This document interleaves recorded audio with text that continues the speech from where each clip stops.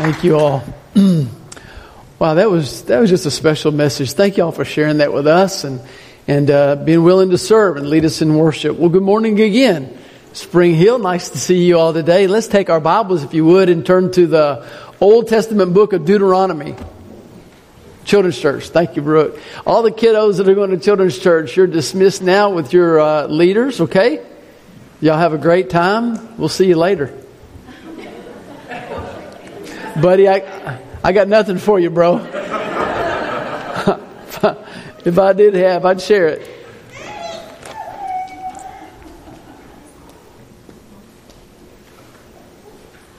Bye, Shiloh.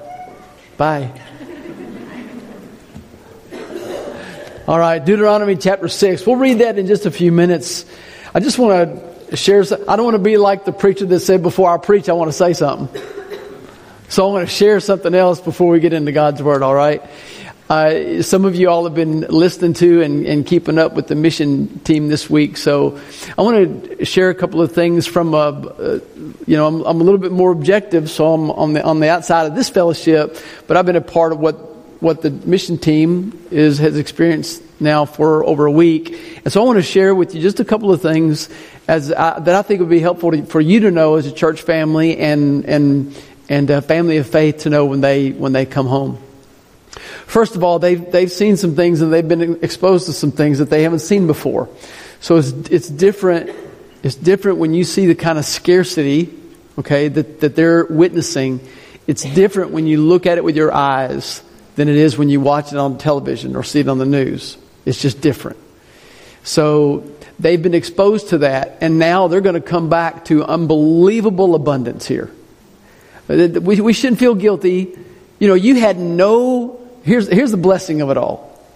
We're just going to get real for a minute, okay? You and I had nothing to do with where we were born, did we? Not one thing. So we shouldn't feel real proud about that. And we shouldn't feel guilty about it. All right? So some people would have you and me feel guilty because we live in a place of unbelievable abundance. So think of it from God's perspective now, just for a moment. Let's just use the brains that He gave us for a minute, okay? He's much wiser than we are, right? When you give gifts to your children, and your motives are pure, because God certainly are, do you want your kids to feel guilty because you've been generous to them? This means no. Okay? No, of course not. Do you want them to enjoy the things that you provide for them? Yes.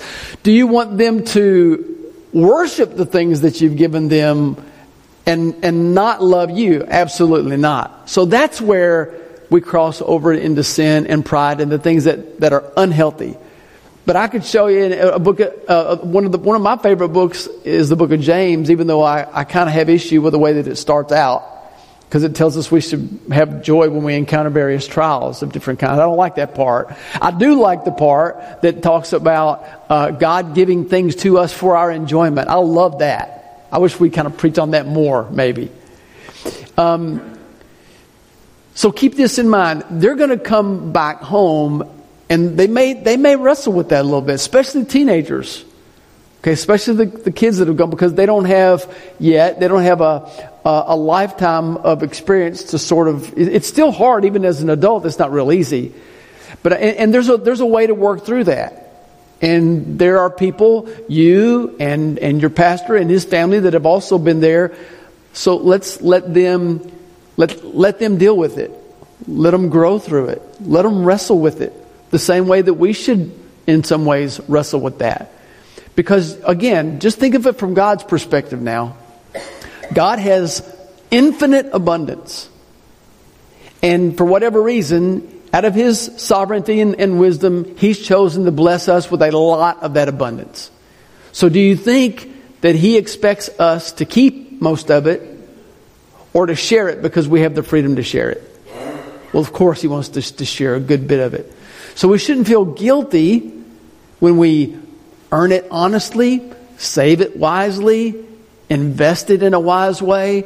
But God also wants us to be generous with what He provides. And that's what you as a church have done when you send a mission team, help give so that I sat back in amazement at the generosity of this church family in sending your team. You gave abundantly so that it wouldn't be too much of a burden financially for them to go, the ones that wanted to go and felt like they were called to go. It needs to cost us something, okay? Because the things that don't cost us anything, we have a tendency not to take them very seriously. When King David in the Old Testament, he gave some offering for the construction of the temple as well, that God told him he couldn't build, his son would build it. And when it came to that, David has this whole kingdom, and people wanted him to give things that belong to other people out of kind of the national treasury. David said, no, I'm going to give out of my personal wealth because I don't want to give to God anything that doesn't cost me nothing. That's a wise saying right there. So God wants us to have skin in the game.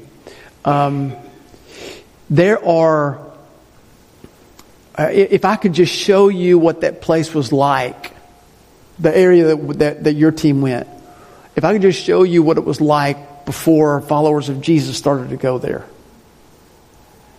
Like on one of our trips, we got to go to a place like that.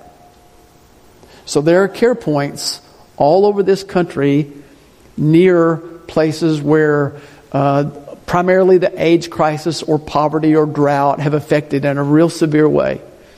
And so I saw, when I went first couple of times, I was able to see care points that churches had sponsored, like the ones that our church family has gone to and worked at this week.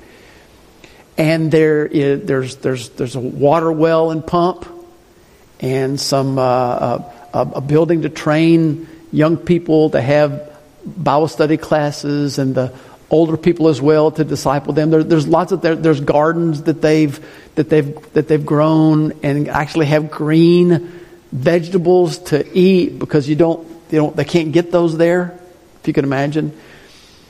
And then our leaders took me to a care point where no church had come alongside and sponsored. And there were just people kind of hanging out there, hoping that somebody would come. And the little babies, there were a couple little babies that were wrapped up, and they were sleeping on a concrete slab. I'm talking about a little baby, just sleeping on a concrete slab. Nobody to hold it. Parents were probably orphaned already, or the baby was probably orphaned already. I think its grandmother, it was probably with its grandmother. And his grandmother was busy working, trying to cook some food for a few children that were going to come. No church sponsoring it. One of the other care points had donated some food so they would have some meal and food just for the few kids that would come to have something to eat. Well, that's what the care point looked like where your church family went before people like them started to invest time each year. And just to give you an idea about what they've encountered, these kids, if you've ever gone on any, some of y'all might have gone on mission trips like Mexico or South America, and those are amazing trips. But because of the relative ease of travel to some places, there are church groups that go through those towns and countries quite a bit, especially during the summer when folks are out of school. So it's like you've been on these trips where one group will leave and it's almost like another one's coming right in behind them. You pass each other at the airport. That's fine. I'm just letting you know that that's not what it's like where your church family has gone. Where your church family has gone, the 300 or so kids there that now come to this care point, if you can imagine, just from everywhere, they walk, some of them walk hours to get there, just to get a meal. And in this case, to see some friends that have come from a long, long way away. They have no idea. They don't watch television. They have no idea of the context of our lives. They just think all Americans are rich because we can come there. And they can't come here. They see the planes fly over and they know that those are some of the teams. So, when they come, it's just so amazing because they don't have no other teams will visit them throughout the year. Okay. Unless this team might go back. Like they want a few of the people to go back and maybe teach some of the pastors. I may go if the Lord opens up the door to do that. But I'm just saying, like the trip that your team is on right now, this is it. This is their year. Okay. The kids that came to their care point and they had a great big celebration yesterday, they got to eat chicken. That's the only time they'll have meat all year long. All year. Okay. It's a big deal. And that's why I'm taking so long this morning to let you all know. Thank you.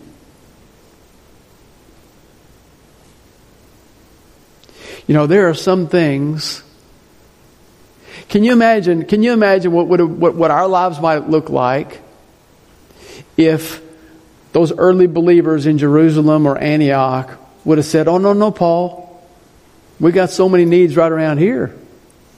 We can't be going all the way to Asia, and we can't be going all the way down to Africa, North Africa. We can't go to those. There's so many needs around here." Well, it's not. Those aren't mutually exclusive. I've been doing this a little while, and I've known people to say, "Well, man, what do we want to go on the other side of the world for when there's all these needs right around here?" You know, honestly, looking at the people's lives that say that sometimes, truth is they're not doing it around here either. Because if they were, they'd want to share it someplace else most of the time. Okay? So I don't know anybody's heart here. I'm just saying that's why Jesus said, "Be as witnesses in Jerusalem, in Judea and Samaria, and to the ends of the earth." It's not one or the other. But it's as God opens up the door, it's all of it. You know, I'm a person who really believes in the power of prayer. And I would hope, my wife Paige and I, when we make major decisions, we're going to pray about it. A lot of times when we're making decisions that people would think minor, we pray about them. We pray about a lot. And but there's one thing, you won't hear me say this very much, by the way. But there's one thing you really don't have to pray about. And this is where it goes into, now I'm going to put on my Alabama Children's Home and Family Minister's hat, okay? Because they really, I'm glad it's this week because they overlap with orphan care and all that your team is doing. And we don't have to pray about what God's Word is already clear on. Okay? So people would, if we have an opportunity to care for orphans or widows, so I could say, "Well, let me just pray about that, Pastor." Why? You ain't got to pray about that. You don't have to pray about that, I'm telling you. We might have to pray about how, but not whether or what. Here's why. This ain't my text for the day. I'm going to just share it though. James 1:27 says, "Pure and undefiled religion in the sight of God and Father is this." Now, man, you talk pure, 100%, bona fide, undefiled religion. And by the way, sometimes when we use religion, it's like religion. It's kind of a bad connotation because we think of ritual or maybe something that going through the motions. No. In James's day, this is a good thing he's talking about. He's talking about worship. Just substitute worship there if you want. Pure and undefiled worship, religion before God. Of all the things he could have mentioned, of all the good stuff, the preaching of God's Word, the singing praises, witnessing, he could have mentioned a lot of things. What's the one thing he chose? To visit orphans and widows in their distress and to keep oneself unstained by the world. So, that's why I said that's one thing you ain't got to pray about. Because God's already said to do it. You just pray about the how. You know, a while back I heard a story about a couple that had been married about 50 years. It's a long time. Loved each other, but fussed and fought over everything. Argued over everything. Where we're going to eat? I don't care. And then one of them mentioned something, I don't want to go there. It's this all the time. Y'all, for 50 years this went on. So for their 50th anniversary, their kids gave them an anniversary present of a couple of counseling sessions with a marriage counselor. Okay?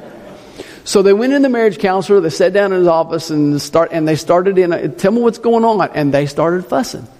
And they started arguing. And the counselor listened to that for a few minutes, and then without saying a word, he just pushed himself back from his desk, got up, he walked around to where they were sitting, and he planted a kiss right on her lips. And then he looked at the older gentleman and he said, "Now, sir, she needs that 3 times a week." And he said, "Well, all right, Doc, I'll bring her by on Monday, Wednesday, and Friday."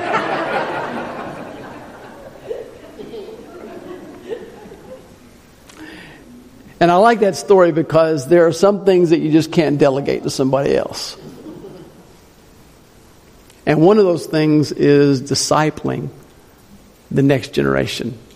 And I say the next generation and not just our kids because, there are a lot of grandparents that are discipling their grandkids because either their children can't or won't.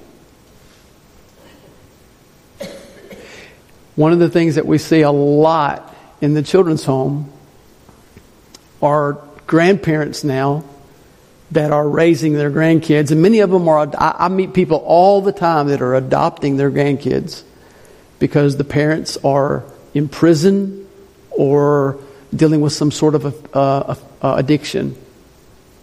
All over our state. In the state of Alabama, there are about 6,000 children in the foster care system. And it's growing so fast that last year or so it was about 5,000. Now it's up to 6. And it's growing so fast, it's all we can do to even keep up with the count. Largely because of the addiction with opioids that our culture is just getting killed over. There's never been a more important time. Now, by the way, of those 6,000 or so, we may touch the children's home, by one of our foster homes or our group homes, or in some way, we may touch 400 to 500 of those. We get referrals from DHR through. We have a state system. Thank the Lord that we have a state system. You don't hear me say this much either, but we have a state system that we can work with, y'all. And sometimes people have questions. Well, do they let you do faith-based things? Do they let you make the kids go to church? There are lots of states. The answer would be no to that. We can do that unapologetically. And I'll share it with you like this. We just talk. They need us. Okay? They need the services that we provide. And I'm sure that there may be some people in the system that kind of put up with the faith-based part of it. But for right now, they don't have much choice.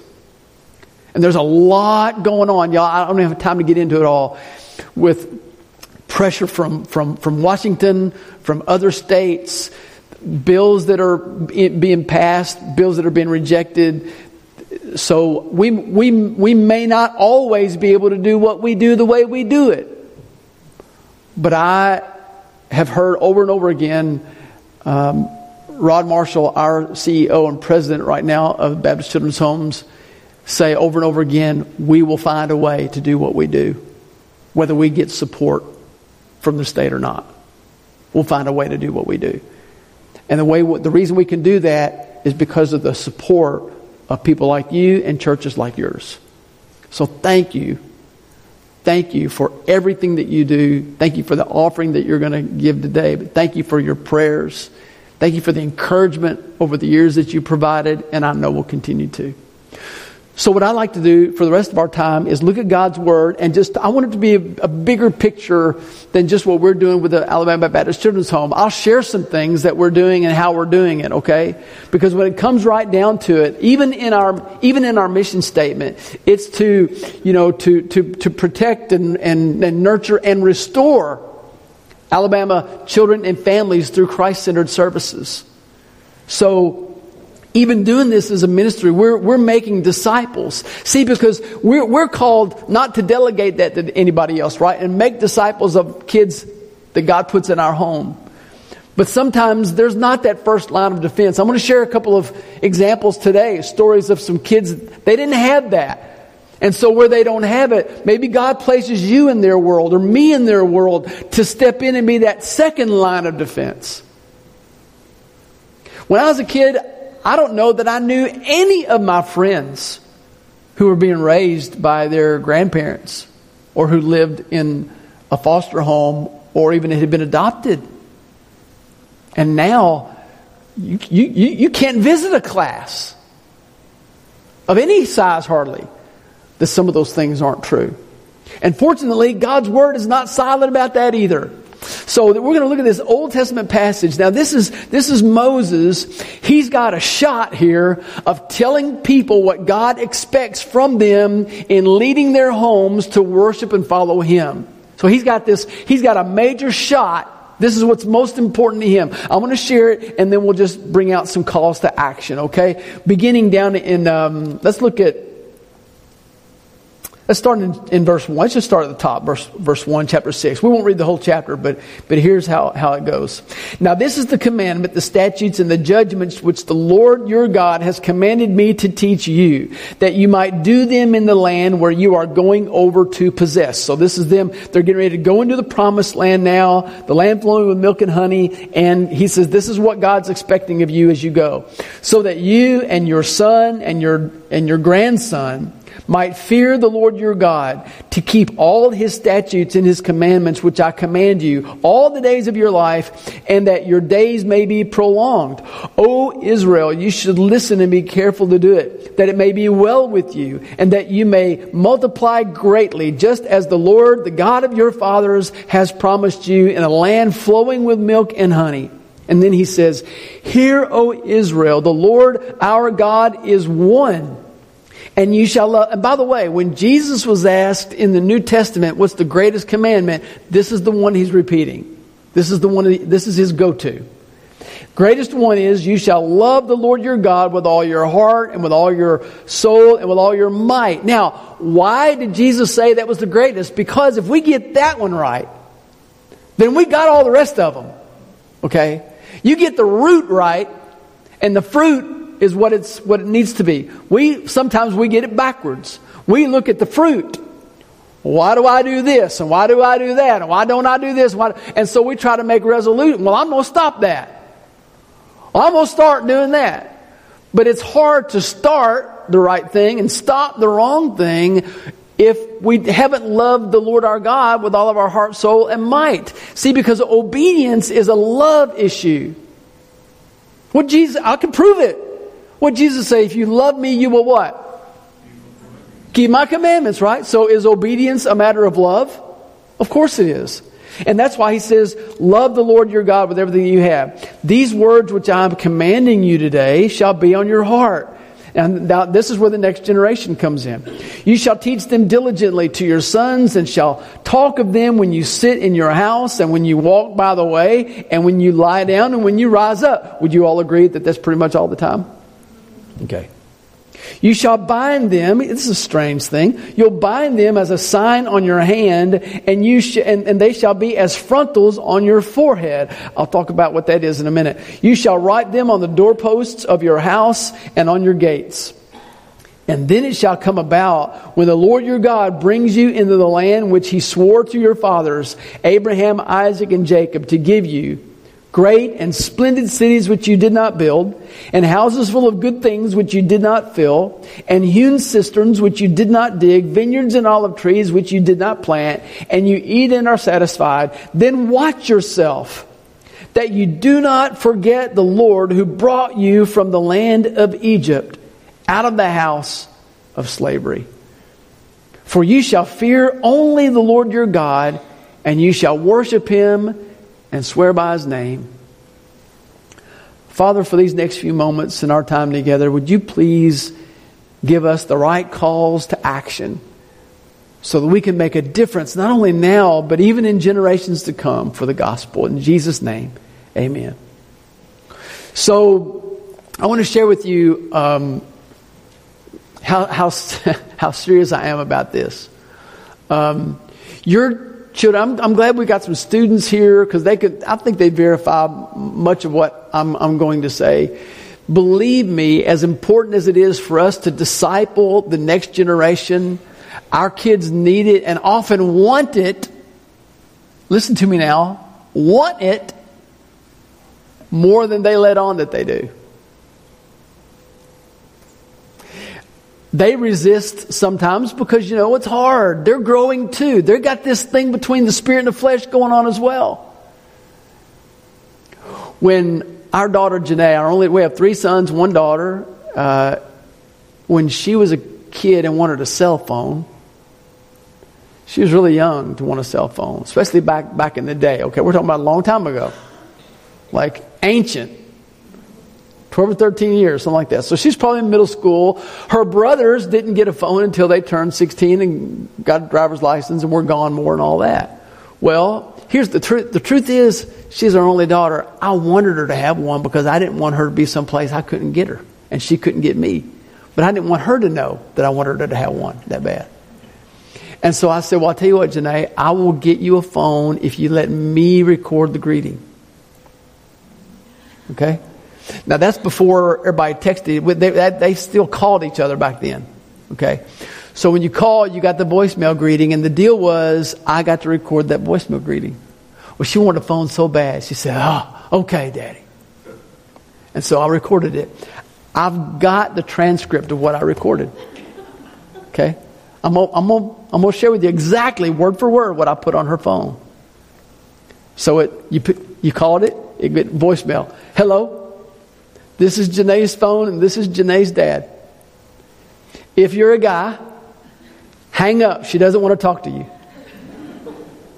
If you're a girl, please leave a message unless you start to gossip or you start dogging other people. In that case, she doesn't want to talk to you either. So hang up. Thank you for calling. Have a great day. And that's exactly what you heard if you called her phone. And she fussed. She acted mad and all that. But I would catch her sometimes playing it for her friends. And that sent an early message to my daughter that I had her back. And that to get to her, they needed to go through me first. A daughter likes to hear that from her daddy. Now that may be extreme. She turned out okay. Don't leave discipling your kids up to somebody else. Ephesians 6:4 says, fathers, do not exasperate your children. Instead, bring them up. Talking to dads, bring them up in the training and instruction of the Lord. So I'm going to give you just 3 calls to action. They partly come from this passage that I just read. Some from the New Testament, though, because we're New Testament people as well, right? So we want to give that context. So here they are, just 1, 2, 3, real quick. Number 1, teach them that there is only one God, and His name is Jesus. Teach them that there's only one God, and His name is Jesus. That's why in verse 3 and 4, it says, Hear, O Israel, the Lord our God is one. And we say, well, it doesn't say about Jesus there. Nope, that comes from the New Testament because Jesus said, before Abraham was, I what? I am. He used the name of God. John says in John chapter 1 that in the flesh, in the beginning was the Word became flesh, dwelt among us. He's talking about Jesus. So over and over again, there aren't multiple gods, there's only Jesus. So the reason that's important is recently, a terrible thing happened in South Alabama. And there was a really, really bad car wreck. And sometimes, children come to us, like I said, because of incarceration or because of addictions, sometimes because of something else. So there was this car wreck, and it was 2 little kids, a boy and a girl, and their parents in the wreck, and both parents were killed. There was no family, no extended family, no immediate family. So, you can't just put kids anywhere, right? And so authorities called us, and they came to one of our group homes. We started finding out a little bit about these children and their background, and their parents had taught them that there were multiple gods and that they just at one point in time needed to choose the one that they wanted. Right here in Alabama. So we might think that the gospel is everywhere. No, it's not. But there's only one God, and His name is Jesus. And it used to be even, I had I grew up in the kind of, to me it's modern. 1962 is it was 62 and 63. The Supreme Court moved the Bible reading and prayer from public schools. Well, I was in school in the 70s, and I had a teacher that would read the Bible stories to us. But now, if you and I don't teach them, they won't hear it. Okay. You certainly don't want to trust religious broadcasting if you can find it. They're not going to hear it in school. They're not going to hear it from entertainment for the most part. So it needs to come from us. And when you change the life of a child with the gospel, it's not just that child, that life you're changing. You could be changing generations, especially as we invest in orphan care and foster care. Here's a quick story to share how that happens. Michael was a little guy that came to our Mobile group home when he was 6 years old, about 4 years ago. Okay, his dad had been incarcerated. His mom had given into addictions. Her life was just a mess. So he comes to our group home at 6. The area director down there, his name's Dana, is a guy, but he grew up at that group home. Okay? His parents dealt with some of the same things. His mom was an addict. So he grew up in that home. Now he's over that home. He's an amazing guy. Well, he really took a liking to Michael because that was him. And they became close. And, Michael had to deal with all kinds of issues, but he was basically a good kid. Long story short, he was adopted by, as it turned out, a family member. So he was going to go into a forever home. But right before that, he was saved because they take these children to church. His last Sunday at that church before he went to his home to be adopted, Dana baptized him in their church. Can you imagine? Dana didn't know if he'd ever see Michael again. But the next Sunday morning, somebody taps Dana on the shoulder, and he turned around, it was Michael, grinning from ear to ear, and he had his whole new family with him who didn't attend that church, who didn't attend any church, but they've been there ever since. So in touching that one life, it's not just that life, it could be generations. So here's call to action number 2. Create an environment in your home that glorifies the Lord. That's in verses 6 through 9. Look at the different ways. You'll, first of all, teach them these words. And by our actions too. When you sit down, when you walk, he's talking about leading by example. You shall bind them as a sign on your hand and shall be as frontals on your forehead. There may not be anyone in here that needs to hear this specifically, but I'm going to share it anyway because it's so true. Man, as a pastor, I've actually had parents, well-meaning parents, tell me, well, our teenagers just decided, our middle schooler or whatever has just decided that they don't want to come to church anymore. So we decided to not make them, because we don't want to turn them off to church. We don't want to turn them off to God.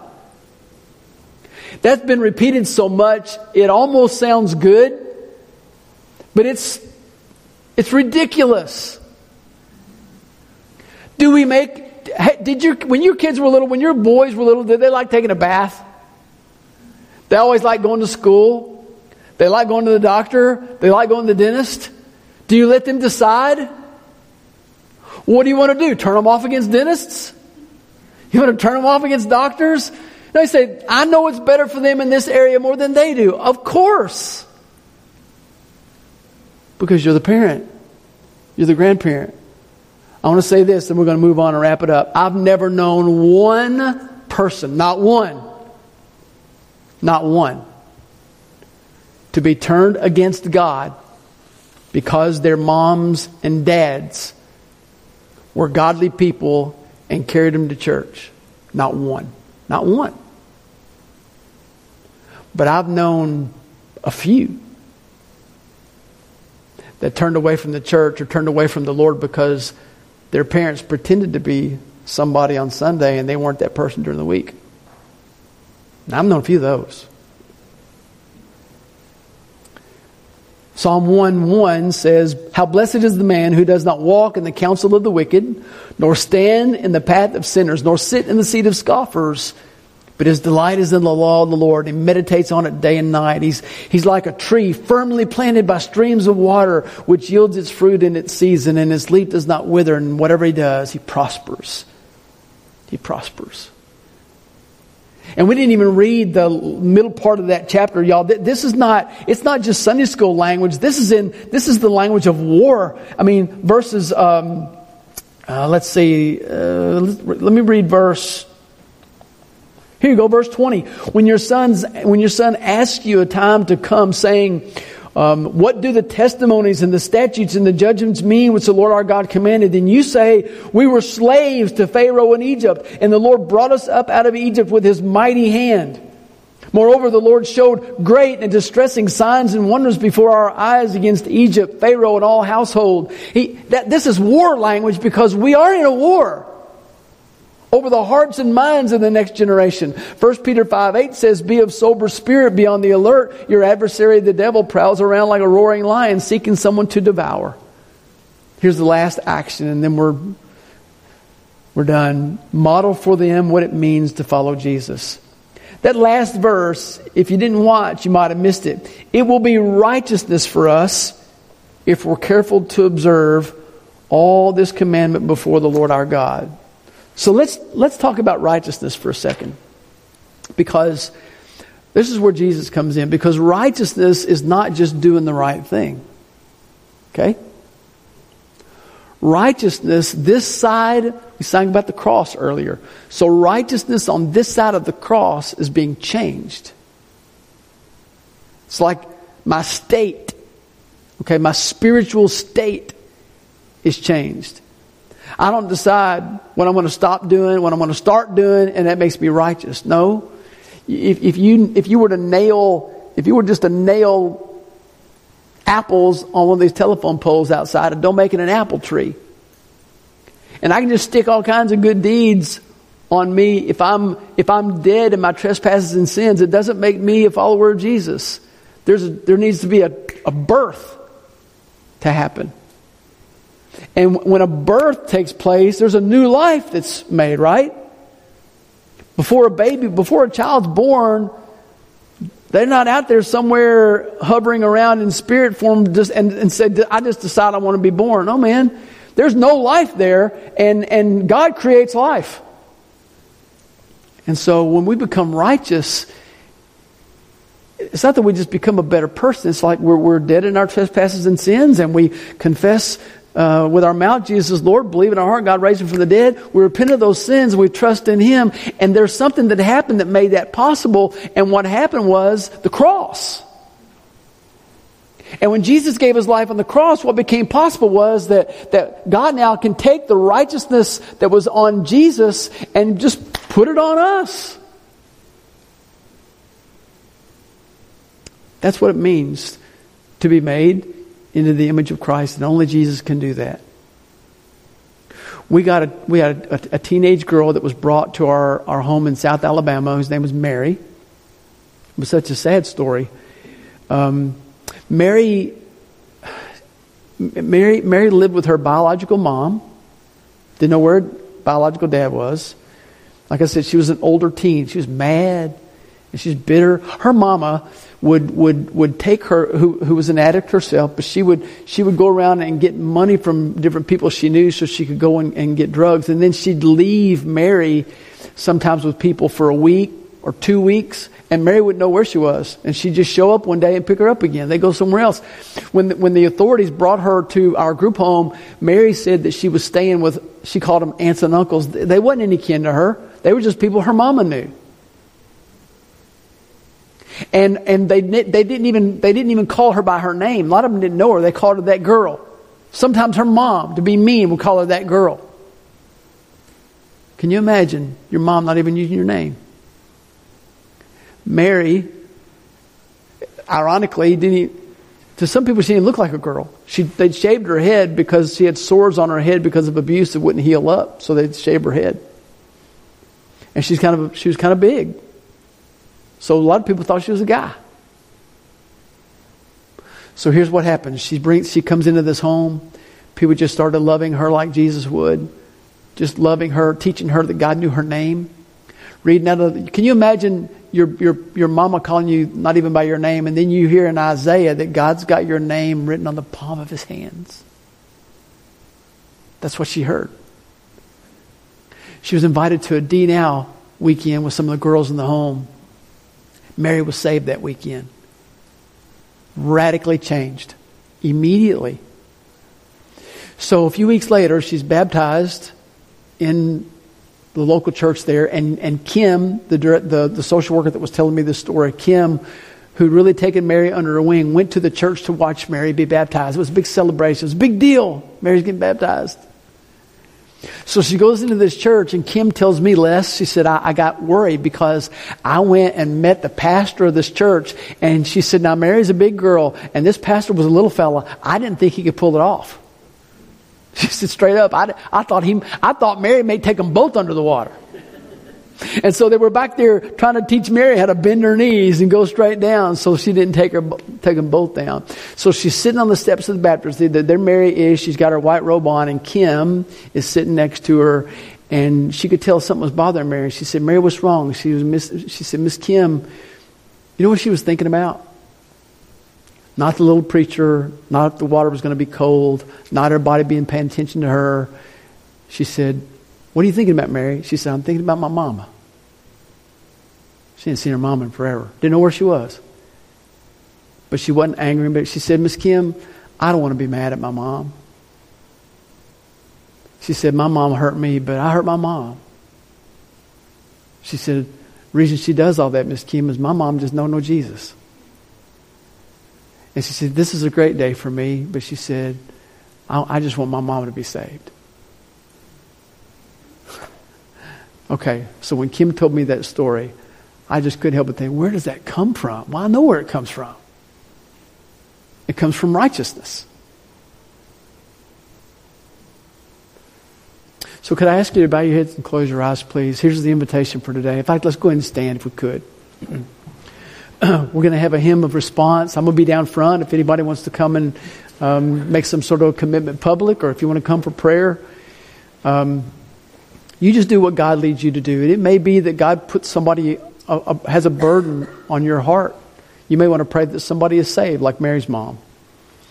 You may have somebody in your family that mom and dad might have forsaken them. David said, even if my mom and dad forsake me, God, you will never forsake me. Maybe God's prompted you to reach out in some way. I don't know what he might. I don't want to plant a bunch of thoughts. You just whatever God tells you to do in your heart, you do it today. So Father, we're listening now to you, Lord. Thank you so much for speaking to us through your word. Father, thank you for the blessing that we have. I pray, Lord, that you'll help us to share that blessing with others. In Jesus' name, amen.